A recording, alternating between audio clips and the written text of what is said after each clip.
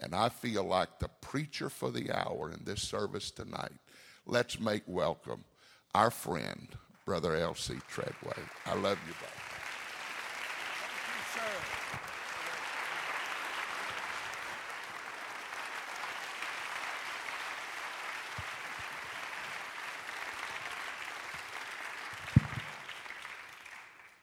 Well, I certainly feel welcomed, and I feel good about being here. And if we shut down right now and prayed a benediction, we've had church. So that's a real comfort to the preacher. See, there's no way we can goof up. We've already done good. Amen. And it's so nice to see so many friends here tonight. We love Merle and Joan Ewan. And over here in Louisiana, my name is Buck. Over in Texas, it's Charles. And when my mother used to get on my case, it was Lonnie Charles. That was a rather frightening thing when I heard her call me Lonnie Charles Treadway. I wanted to go put on another pair of blue jeans, so it wouldn't hurt too bad. Isn't it good to be in the house of God?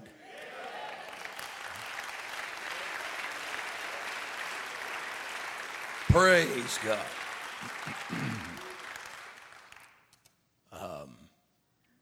I was glad to see Momo Ewan here tonight.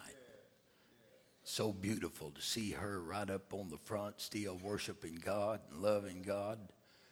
And glad to see these Wilkins. Man, I've been knowing them a long, long time. I knew them before they ever came here to Lake Charles. And so our friendships are tied here tonight. Beautiful girl. And a couple of boys met us out at the car. Her name is Leah. And I asked her if her job was to just stand by those boys to help their looks.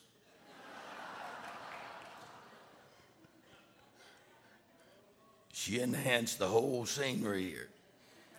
Beautiful girl and looks so godly and just looks like a Christian. Isn't that wonderful? It's a wonderful thing. Yes. She's my chauffeur.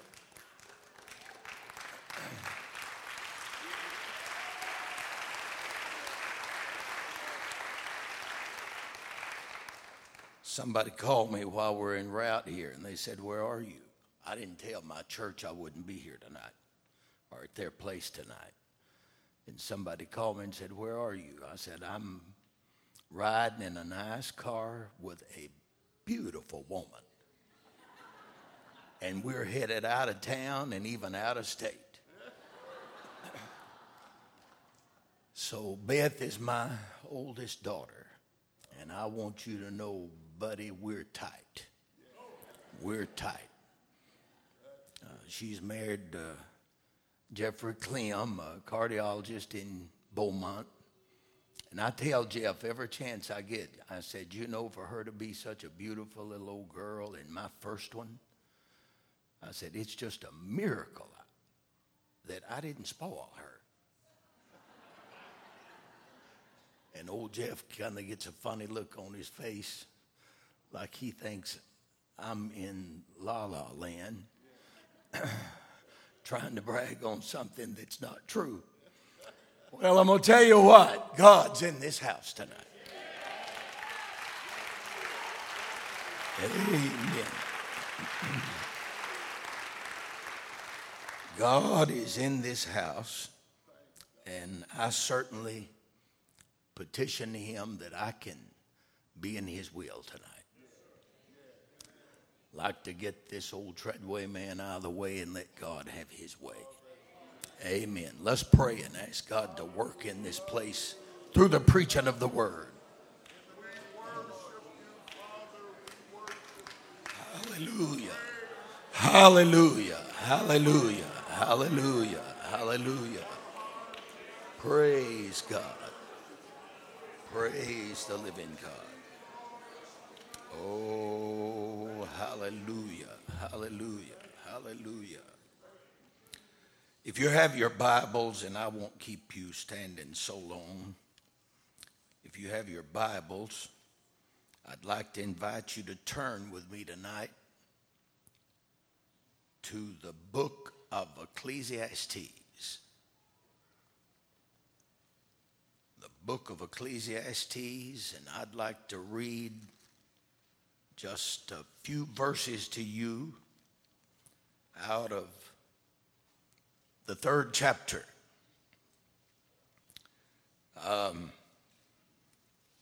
Brother Ewan heard me preach a message maybe a couple of years ago, and he has told me over and over, he said, when you come, I want you to preach that message. I'm honoring him tonight to try to preach that message. We're coming out of Ecclesiastes number 3 and verse number 1. To everything. I would like for you to do responsive reading tonight. That'll get you involved in this preaching. I'll do verse number 1 and you can catch on to 2 and we'll alternate. To everything there is a season and a time, to every purpose under the heaven. Read.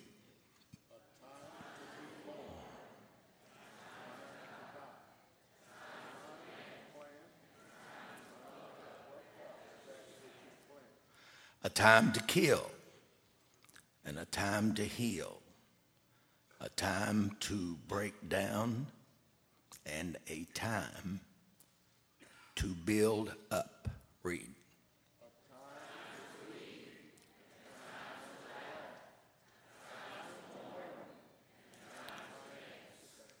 A time to cast away stones and a time to gather stones together, and a time to embrace and a time to refrain from embracing. Read.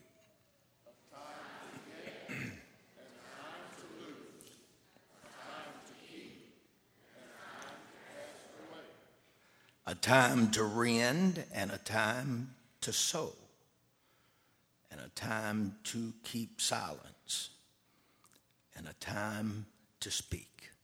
One more, read.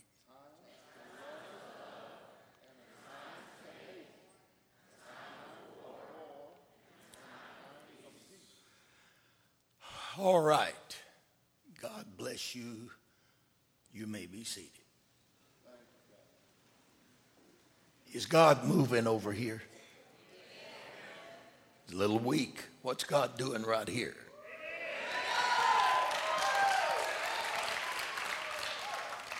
Is anybody in revival over here?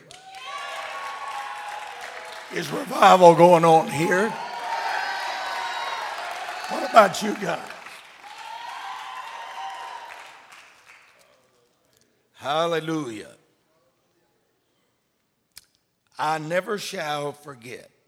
Now, I need to tell you that I've had all kinds of requests to come even to other states and preach this message.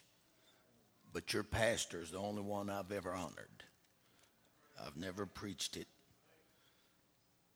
a second time. But I never shall forget when God initially started dealing with me about this message. In response to God's communion and talking to my heart, I said, now God, I'm between a rock and a hard place. And I said, for me to preach this message is going to violate a lot of my tradition. First thing that happened I just kind of read these scriptures to you. I don't have a text. This is the only message I've ever preached in my life, that I don't have a text. There's not a text in the Bible to fit this message. And when God spoke to my heart the subject, I said, now look out, God. He gave me the subject, the title of a Western or a country song. And he said, use the subject. You picked a fine time to leave me, Lucille.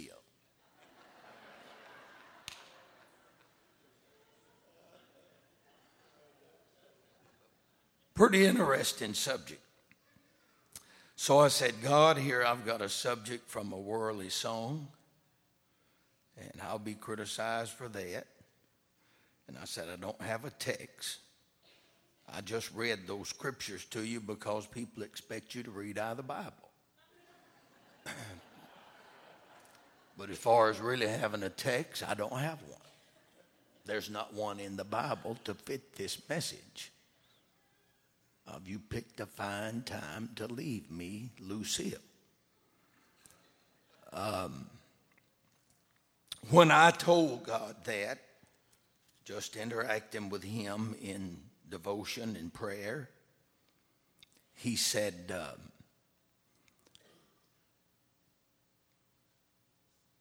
there is a preacher in the Bible that I had to marry a harlot. I said, well, thank God you didn't have me to do that.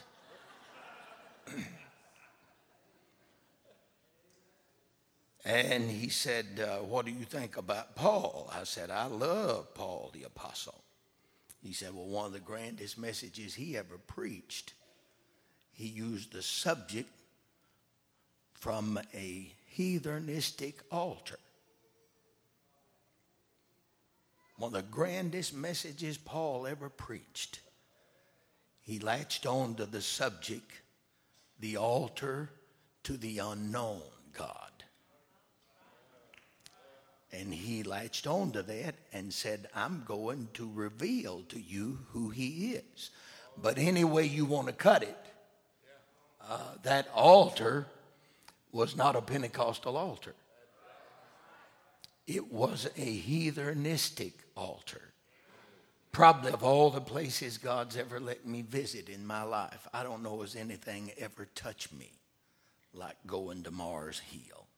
It moved me to stand there on Mars Hill and realize what transpired in the ministry of the Apostle Paul on that setting. Now, the reason that I don't have a text, and I just read these passages to you,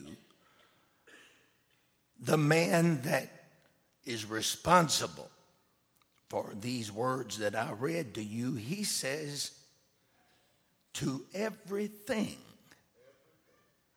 Everybody say everything. To everything, there is a season.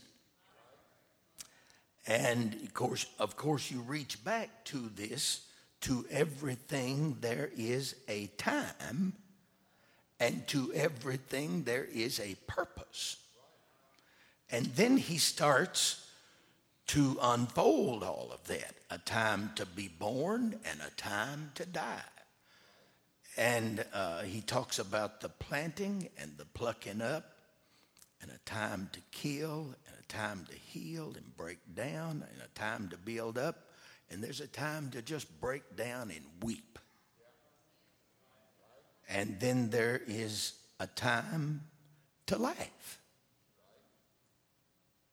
Sometimes you get worried about people that's laughing when they've got all the reason in the world to be weeping. And I'm concerned about people that weep when they should be laughing. But in these days that we're living, the early days of the 21st century, there is a raging disease, and it's rampant in the world.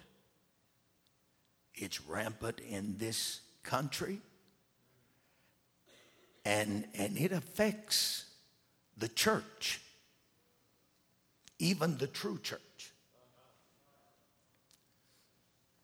One psychologist made the statement. He said the disease that is over and beyond epidemic proportions in our day, it has to do with a disease that is called the quits.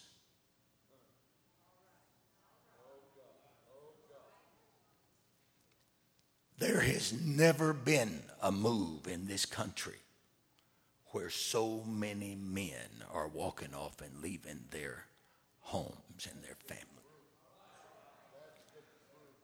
What really got my attention was a news item that I read that said in the last decade, they did a study on the 100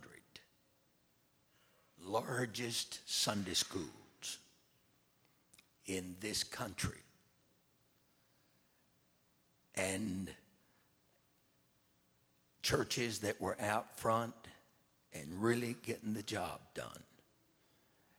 And they said that at the conclusion of that decade, that 25% of those pastors of the most out front dynamic churches in the United States, we're not just talking about Pentecostal, we're talking about everybody, said 25% of them had left the ministry. So they're not leaving because of failure. It is actually a disease that is rampant in our world. It seems like it's contagious. And people have something that triggers in them to make them want to quit and just desert their responsibilities. And what I want to preach to you tonight is that in those 8 verses that's supposed to cover every facet of life, every aspect of life, every level of life, every age of life, from being born to warfare, in those 8 verses and nowhere else in the Bible are we ever instructed that it's a proper time to quit. You have to hang in there. When God calls you, hang in there through thick and thin, and don't let anything interfere with your relationship with God and the call of God that's on you. Oh, hallelujah. It's so essential for us to understand that. It's so essential. God never, when he ordained and dreamed up marriage, he said what God has put together, what he's joined together, let not man put asunder. It's never appropriate.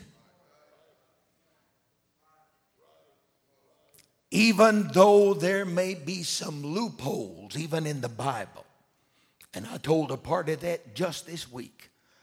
I told a man in my office Saturday evening, I said, you have given your wife a Bible justified reason to terminate this marriage because you have violated the principles of marriage that gives her opportunity to put you away.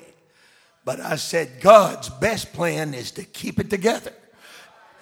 Even though God grants that, like Moses said, even though God grants it, it's more positive to keep it together. There's never any reason for you to walk off and leave God and to walk off and leave the church. Never.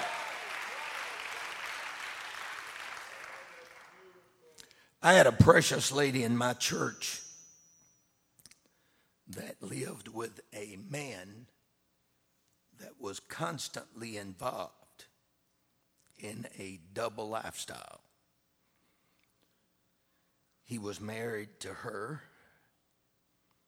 and she'd hear little rumors, and as we'd say over in Southeast Texas, she'd hear scuttlebutt about that he was cheating on her and misbehaving with members of the female gender. Sometimes we're living in a day now to where you just thank God they're dealing with females. It can get worse. But I never will forget one day when she stopped me and wanted to visit.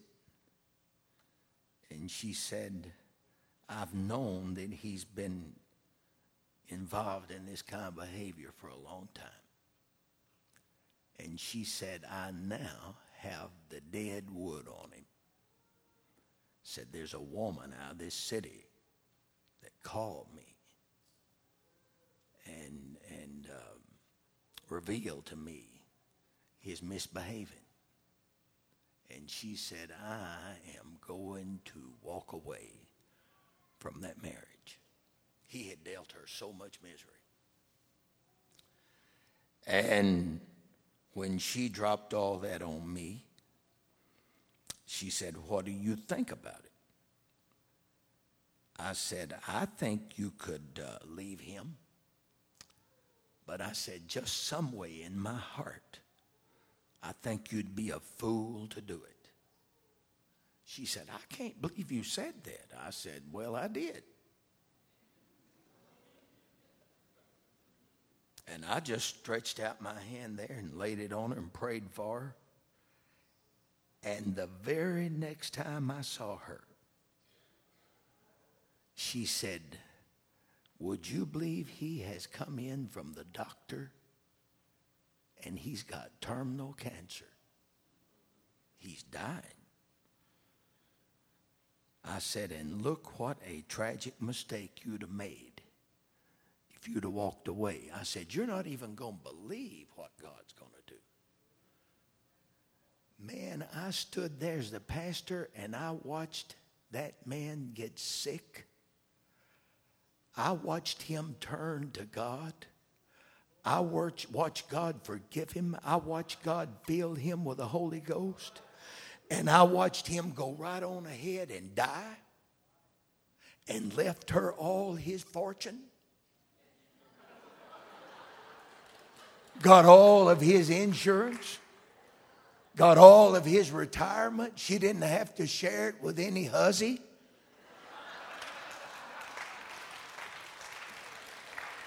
Hey, I'm telling you, God honors somebody with some stickability.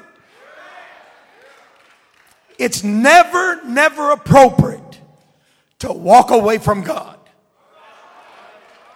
God loves people that anchor down and hang in there through thick and thin and just love him when you don't even understand and let God have his perfect way in your life.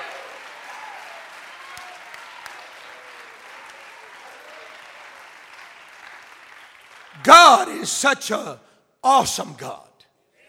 I'm telling you, he does things right. Probably one of the most disturbing things that I have ever read out of this Bible was in the Gospel of Luke.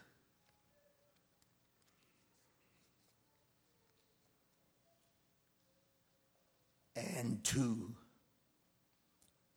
understand what happens inside of the mind of humanity.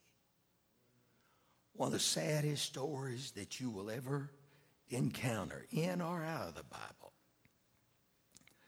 It starts in the 13th verse of the last chapter of Luke.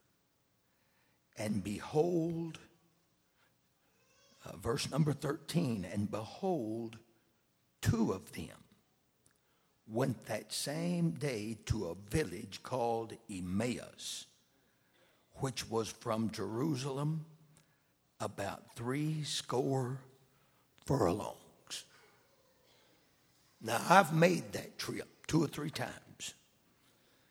And the first time I went to Emmaus, I got there in the evening when the shadows were stretched out real long. And it made me weep just to remember these two men that journeyed to Emmaus. They had suffered anguish of their mind because it looked like that everything they sold out to and everything they had committed themselves to, it looked like that it had fallen apart on them. They had cashed in everything and elected to just follow the Lord Jesus Christ. And right in the middle of being enthusiastic about following him, we went through that terrible trial, betrayal, crucifixion. Jesus died on the cross. The men that should have ministered to his dead body did not. 2 strangers, 2 secret disciples came and recovered his body and gave him some kind of a decent entombment. And these 2 disciples are walking to Emmaus, and I want you to know they've got a bad case of the quits. And all the way to Emmaus, these 2 men are in a contest. One of them is trying to see how far he can pull the other one down. And when he pulls him down as far as he can, the other one says, "Man, I believe I can pull you down farther." And they're interacting, talking about how disappointed they are and how sad they are and how things have just come loose at the ends for them. And they're so disappointed and so disillusioned. And they're headed back to Emmaus to just give up. But can I tell you what happened? They said in the 21st verse, when Jesus had joined them and they didn't have a clue who he is. Jesus had joined them. It was time for him to join them because they were about ready to jump off of the curb. And they looked at him and said, "We trusted that it had been he which should have redeemed Israel. And beside all of this, today is the 3rd day." They had every reason to shout, but they were down and out. They had every reason to laugh, but they were crying. They had every reason to be optimistic, but they were down and out. They said, "Today is the 3rd day." And when that came out of their mouth, they should have started dancing like these people were dancing up here a while ago. Because Jesus had proclaimed to them and prophesied that on the 3rd day, on the third day, I'm coming out of that grave. And on a day that they should have been celebrating the victory, they were down and out.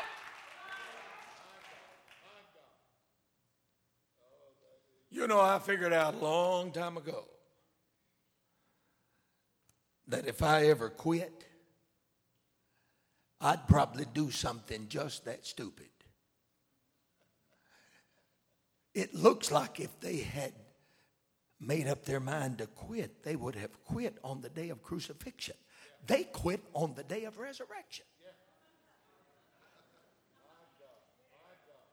You picked a fine time to walk out, Lucille.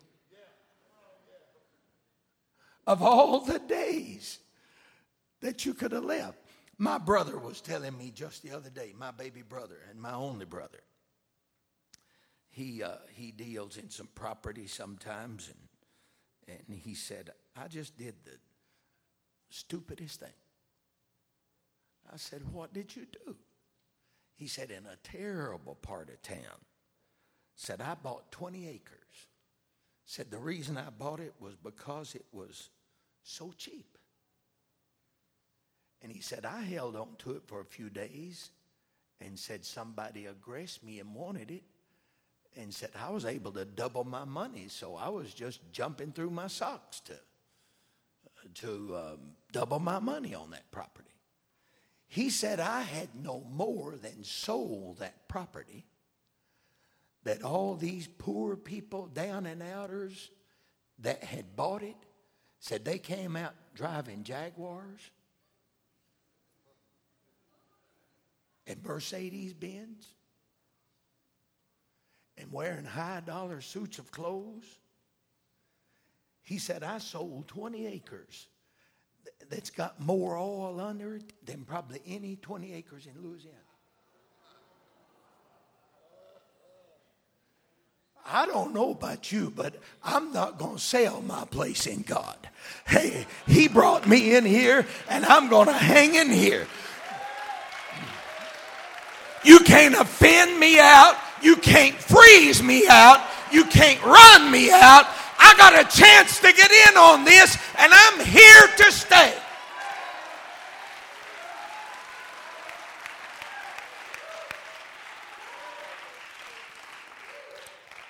He said, I wish to God Almighty I would have at least reserved the mineral rights. But said in the part of town it was in, I thought it was a lost cause. And for me to double my money, I was jumping up and down just to unload that place. That's what these guys going to Emmaus did. It was the third day. And it came out of their mouth. Hey, man, they were coming out of the valley. They were coming out of the storm. They were coming out of the maze. Everything was just about to take shape. What in the world happens to humanity to make them want to cash in when it's just about to really get good?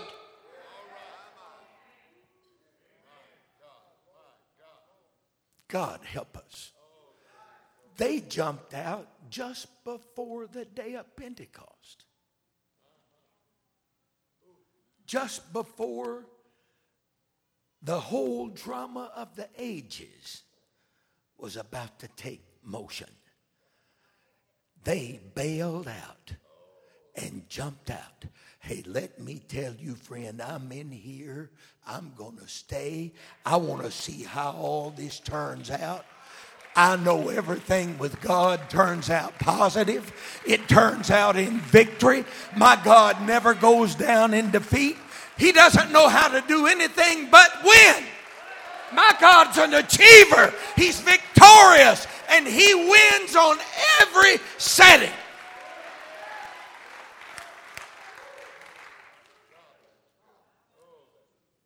I am he that liveth and was dead, and behold, I am alive forevermore.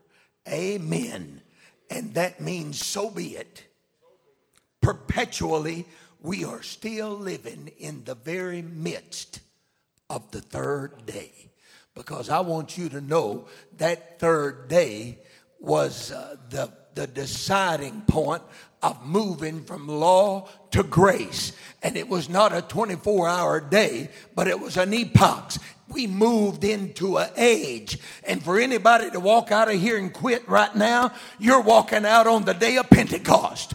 You're walking out on the eve of the rapture. You're walking out when it's just about to really get good.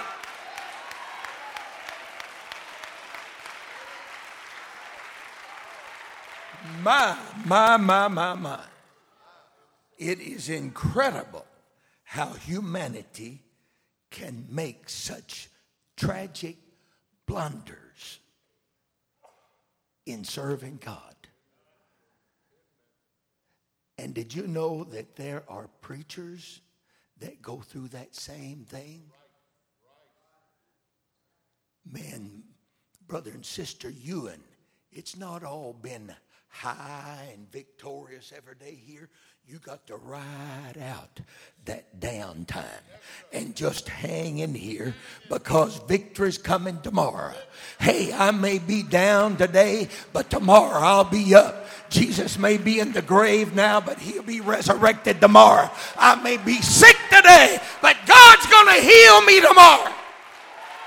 And I'm going to be here when it all unfolds. Oh, hallelujah.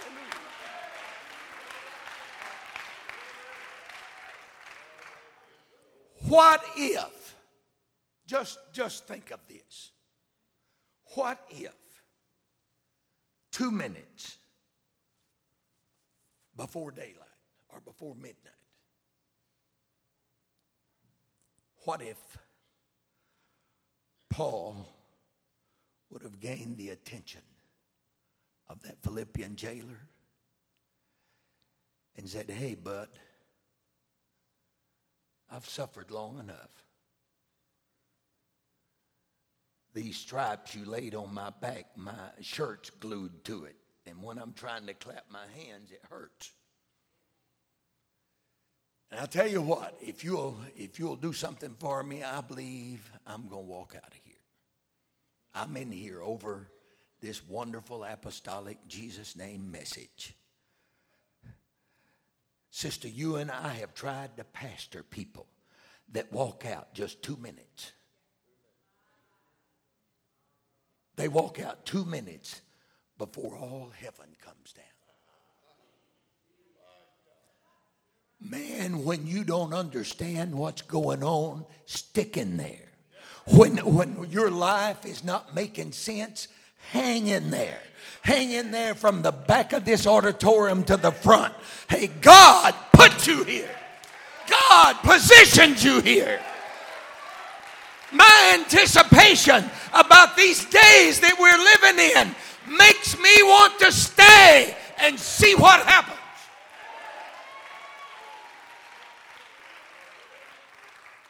My. Can you imagine cashing in on the eve of Pentecost? Man, that reaches all the way back to the first chapters of Genesis, where it was prophesied that the Lord was going to come and bruise the head of Satan. Man, it all reaches back to there.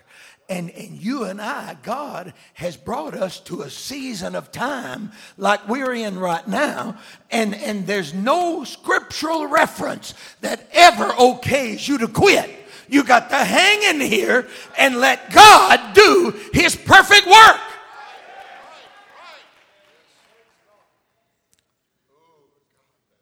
My Lord, help us.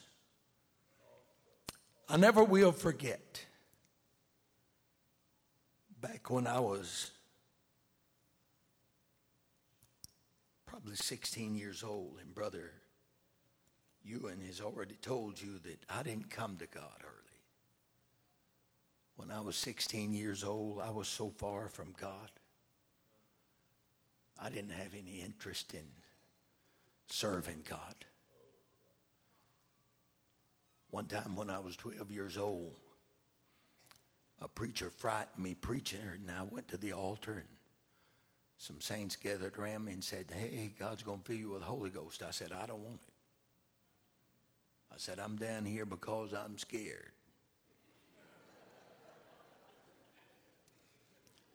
But about 16 years old, I will never forget it, the longest day I live.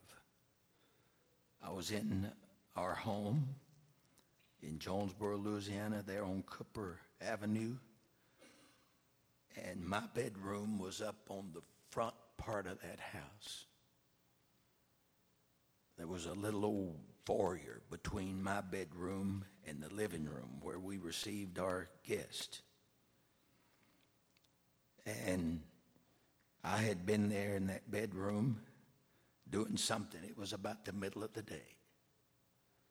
And there was a knock on the door. I went to answer the door, and one of the very finest ladies that my dad had ever pastored was standing at that door. Her name was Irene. I never will forget this as long as I live. She said, is your father home? I said, I believe he is. And she said, would you see if I could visit with him and maybe even with your mom? I said, I'm sure that can happen. And I brought her into the living room and got her situated. And I dismissed myself and went back to my room.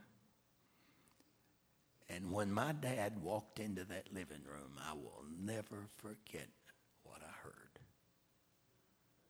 She said, Pastor, I love you and Sister Treadway. I care about you. You've been my pastor all these years. And she said, I have enjoyed teaching my Sunday school class. And I've had that position for a long time. But she said, and I noticed when I let her in, she had her Sunday school book and record books and everything. And she said, I have brought my Sunday school book, my record books, and I just wanted to be mature about it and come here and let you know that I'm walking out. I'm quitting. My dad said, I can't believe this. He said, what's making you want to quit? She said, you know, my family, my husband, Bill, and she had a beautiful little old girl about my age that won every beauty contest in town. She was a beautiful girl. And they had other children. And she said, I'm so tired of the fight. I'm just tired of enduring. And she said, there's so much conflict in our home. She said, I bring the kids one Sunday and Bill hauls them off to something else. 3 and 4 Sundays out of the month. I might get them once a month. And they go and enjoy the things that they indulge in without me being a part of it. And she said, we're split, we're divided. And she said, I just made up my mind today that I'm done.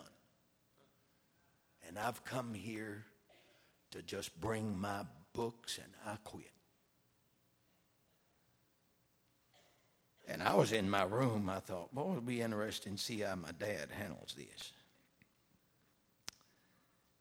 And I'll never forget it. He said, Sister Irene, he said, do you really love me as much as you say? Oh, she said, I do. Said, I have so much confidence in you. I'd rather hear you preach. I've enjoyed being in this church, and it's nothing like that. I'm just tired, and I give up. And my dad said, Sister Irene, if you love me as much as you say you do, would you grant me one request? And she said, I will. He said, I want you to take this Sunday school book back and take this record book back. Said, I've never asked anything out of you that's unreasonable. And said, this is not unreasonable. He said, I want you to teach that class. It was on Saturday. And he said, I want you to teach this class tomorrow. And on Monday, you can bring the book to me.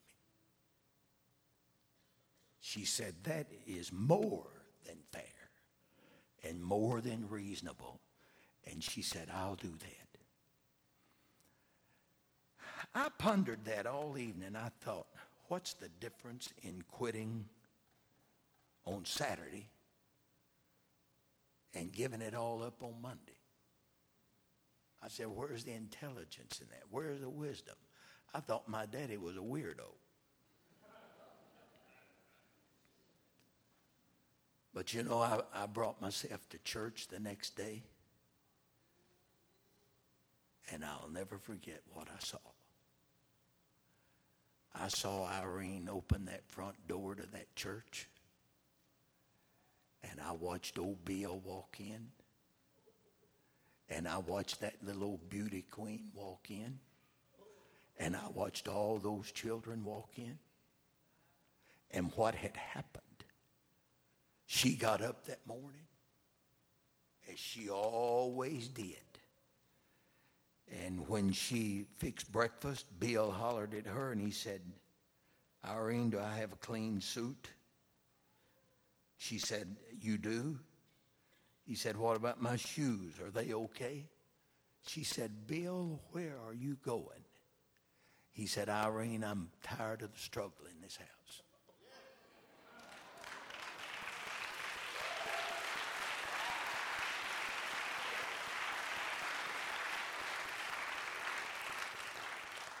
He said, I've not done you right. I've not done these kids right. And said, I'm getting dressed. I'm going to look as good as I can. And I'm going to church with you today. And all these kids are going. That happened over hanging in there just one more day.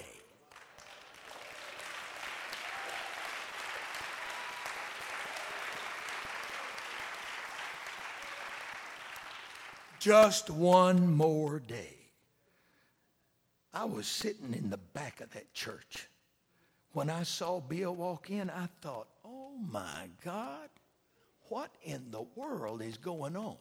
She got him all situated there in that sanctuary, and she went downstairs to the Sunday school department and taught her class. When she got back up, I saw him talking, and you could hear it.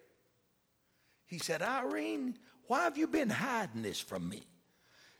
He said, this man of God said, I've never heard anything in my life like this. He said, I'll never miss another Sunday.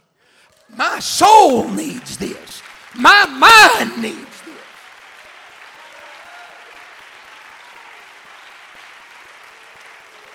I watched him go down in the water and get baptized in Jesus' name. And all those kids got the Holy Ghost and lived for God many, many, many years. And all of that came about just hanging in one more day. Just one more day. The enemy is going to try to slip you out just before you get a breakthrough.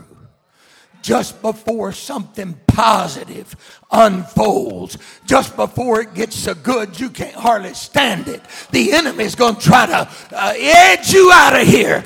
Somebody needs to make up their mind. I'm going to live for God through thick and thin, through ups and downs, what I understand and what I don't understand.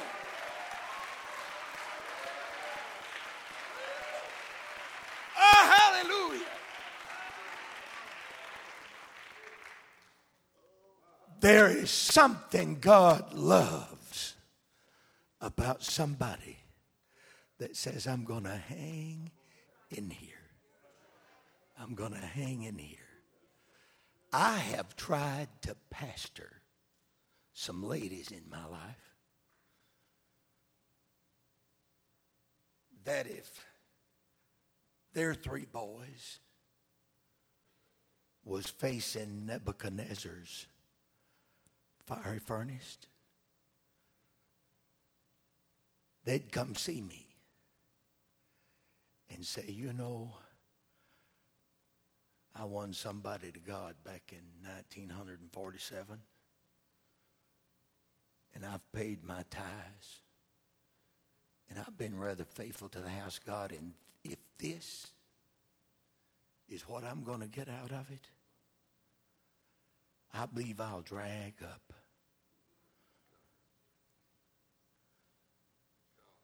Man, when you're looking at a fire furnace and you don't know what to do, stand.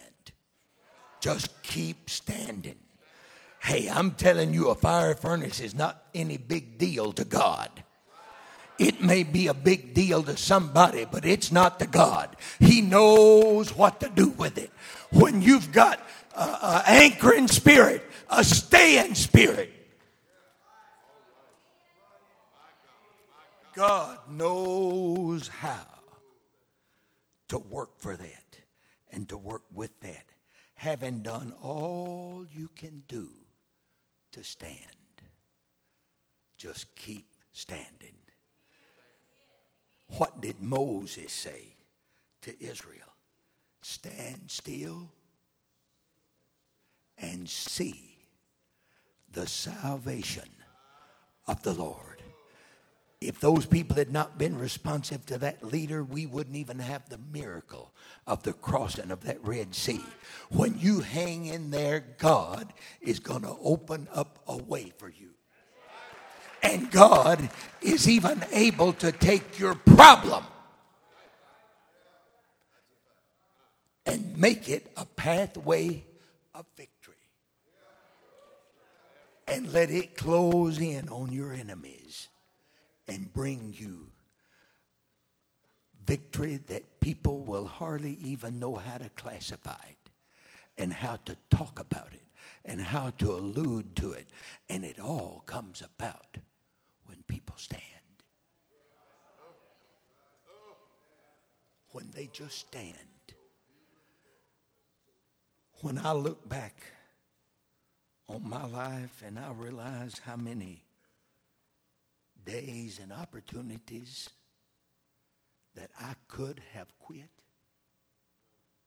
and I could have walked out. People get discouraged when their kids don't live for God. Man, join the club. We've all had trouble with our kids. But when that happens, what you've got to do is stand. God doesn't know how to lose. I've never spent one day in my life trying to prepare a speech of concession. You don't have to learn how to give a speech that will justify your defeat. When you stand, you need to work on a speech of victory because God is going to help you win and achieve and come through in great victory. Oh, hallelujah. Our God, He does not know how to fail. He does not know how to let you down. These two old boys from Emmaus, they were so upset, they didn't even recognize Jesus Christ. And they prevailed on him and constrained him to come in, still not knowing who he is. I wondered for years how they ever recognized him. And it finally dawned on this old thick-headed boy one day. I've even read some commentaries that said it was the process and the method and the way that he broke that bread. Not true. When he picked up that bread to break it, they saw those nail prints. It drew attention to his hands. And then all that third day stuff started making sense. Oh, they said, we've made a real blunder here. We're quitting on a day that's a good day to get started. And I'm telling you, things turned around for them. And that day of defeat, that day of termination, that day of walking away turned into unspeakable victory. Hey, that's what God has for this church right here. You've got victory in front of you that will astound you. You've got victory for your family, victory for the city, victory for the neighbor, victory for who you work with. It's nothing in store for you but victory.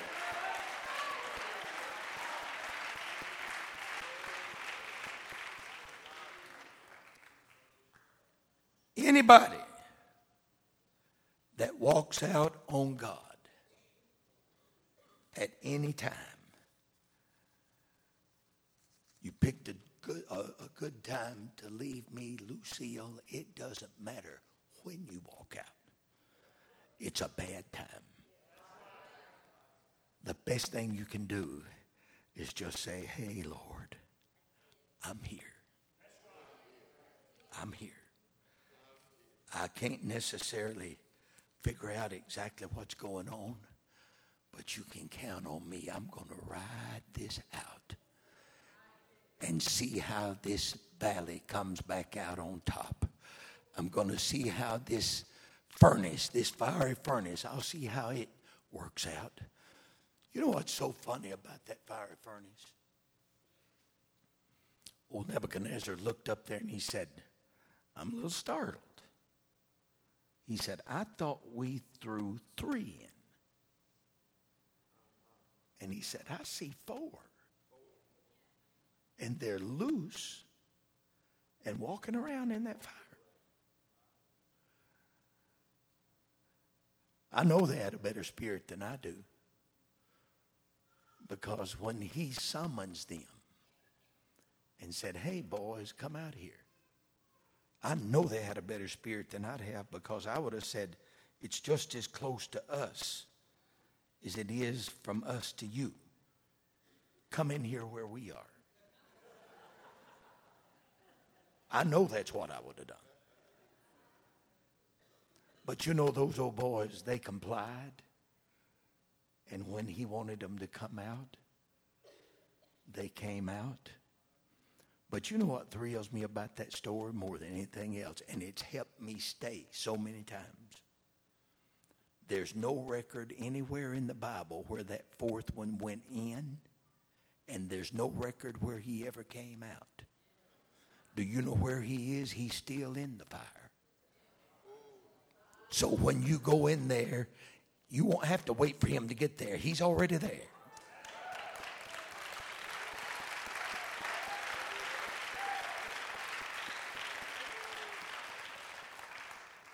Man, we're serving a God that lives in that fire. And it doesn't matter whose fire it is. He can live in Nebuchadnezzar's fire just as good as he can the Holy Ghost in fire. Our God is a triumphant God. He's a victorious God. And Nebuchadnezzar's fire can't burn him out. Oh, hallelujah.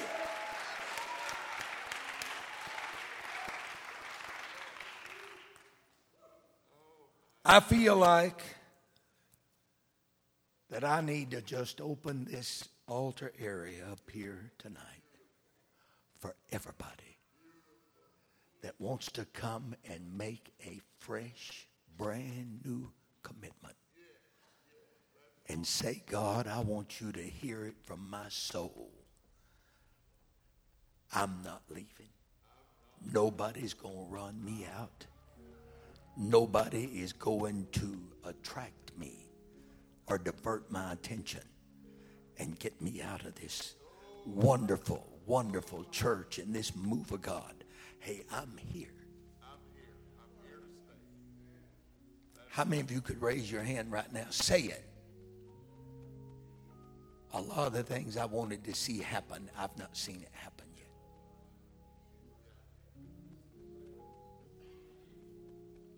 There's a little lady in my church, one of the grandest ladies in this world. And she's going through the fire right now. She's got 2 deaths in her family right now while I'm standing here. and another one just about to expire. Probably before daylight, she'll be facing 3 different funerals. And she's about 84 years old. But the last time I was in that prayer room, I laid hands on her and I said, God, this woman's got unfinished business. And she's staying. Hey, when you hang in here, God is going to help you finish all your unfinished business. I want to give an invitation tonight to people that want to come and make a fresh, brand new commitment to God. God, you can count on me. I'm here to stay and watch the outcome. I'm going to rejoice before the victory comes, and I'm going to really get with it when the victory does come. Let's stand. Somebody that wants to make a fresh, brand new commitment and say, God, I'm here. I want the young people to come, fathers to come. There may be somebody here living for God tonight with an unsaved spouse.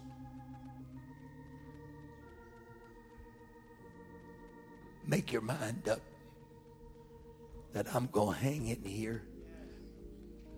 The enemy, if he can trick you out, he's going to see to it that he tricks you out just 2 seconds before victory comes.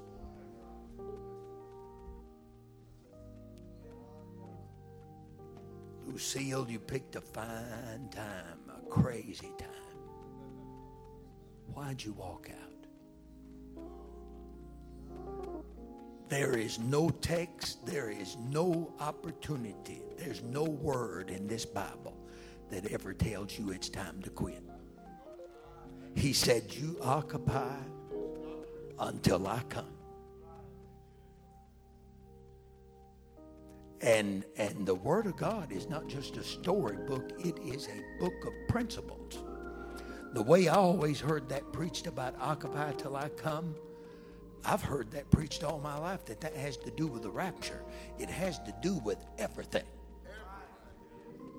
Just stay busy and occupy until things turn out like you're expecting it to turn out.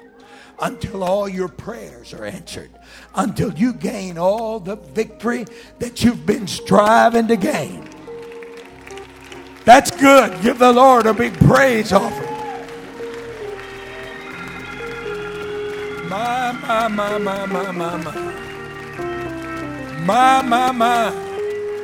Victory, victory, victory, victory.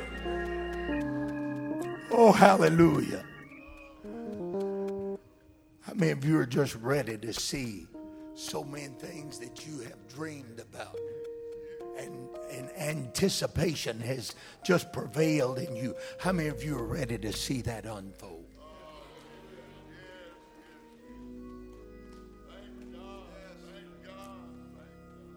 Bill Abercrombie, he never knew that his wife missed knocking him clear out of the ring just by about 16 hours. All she had to do was stay faithful 16 more hours. And everything she'd ever lived for, everything she'd ever dreamed about, it just unfolded.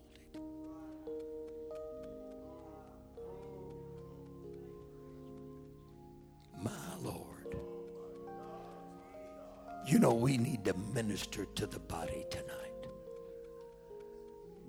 You need to put your hand on somebody and say, God, give them so much sticking power. Come on, lay your hand on somebody. I'm not going to let you give up. I'll never turn loose of you. We're going to win everything we've ever wanted. My.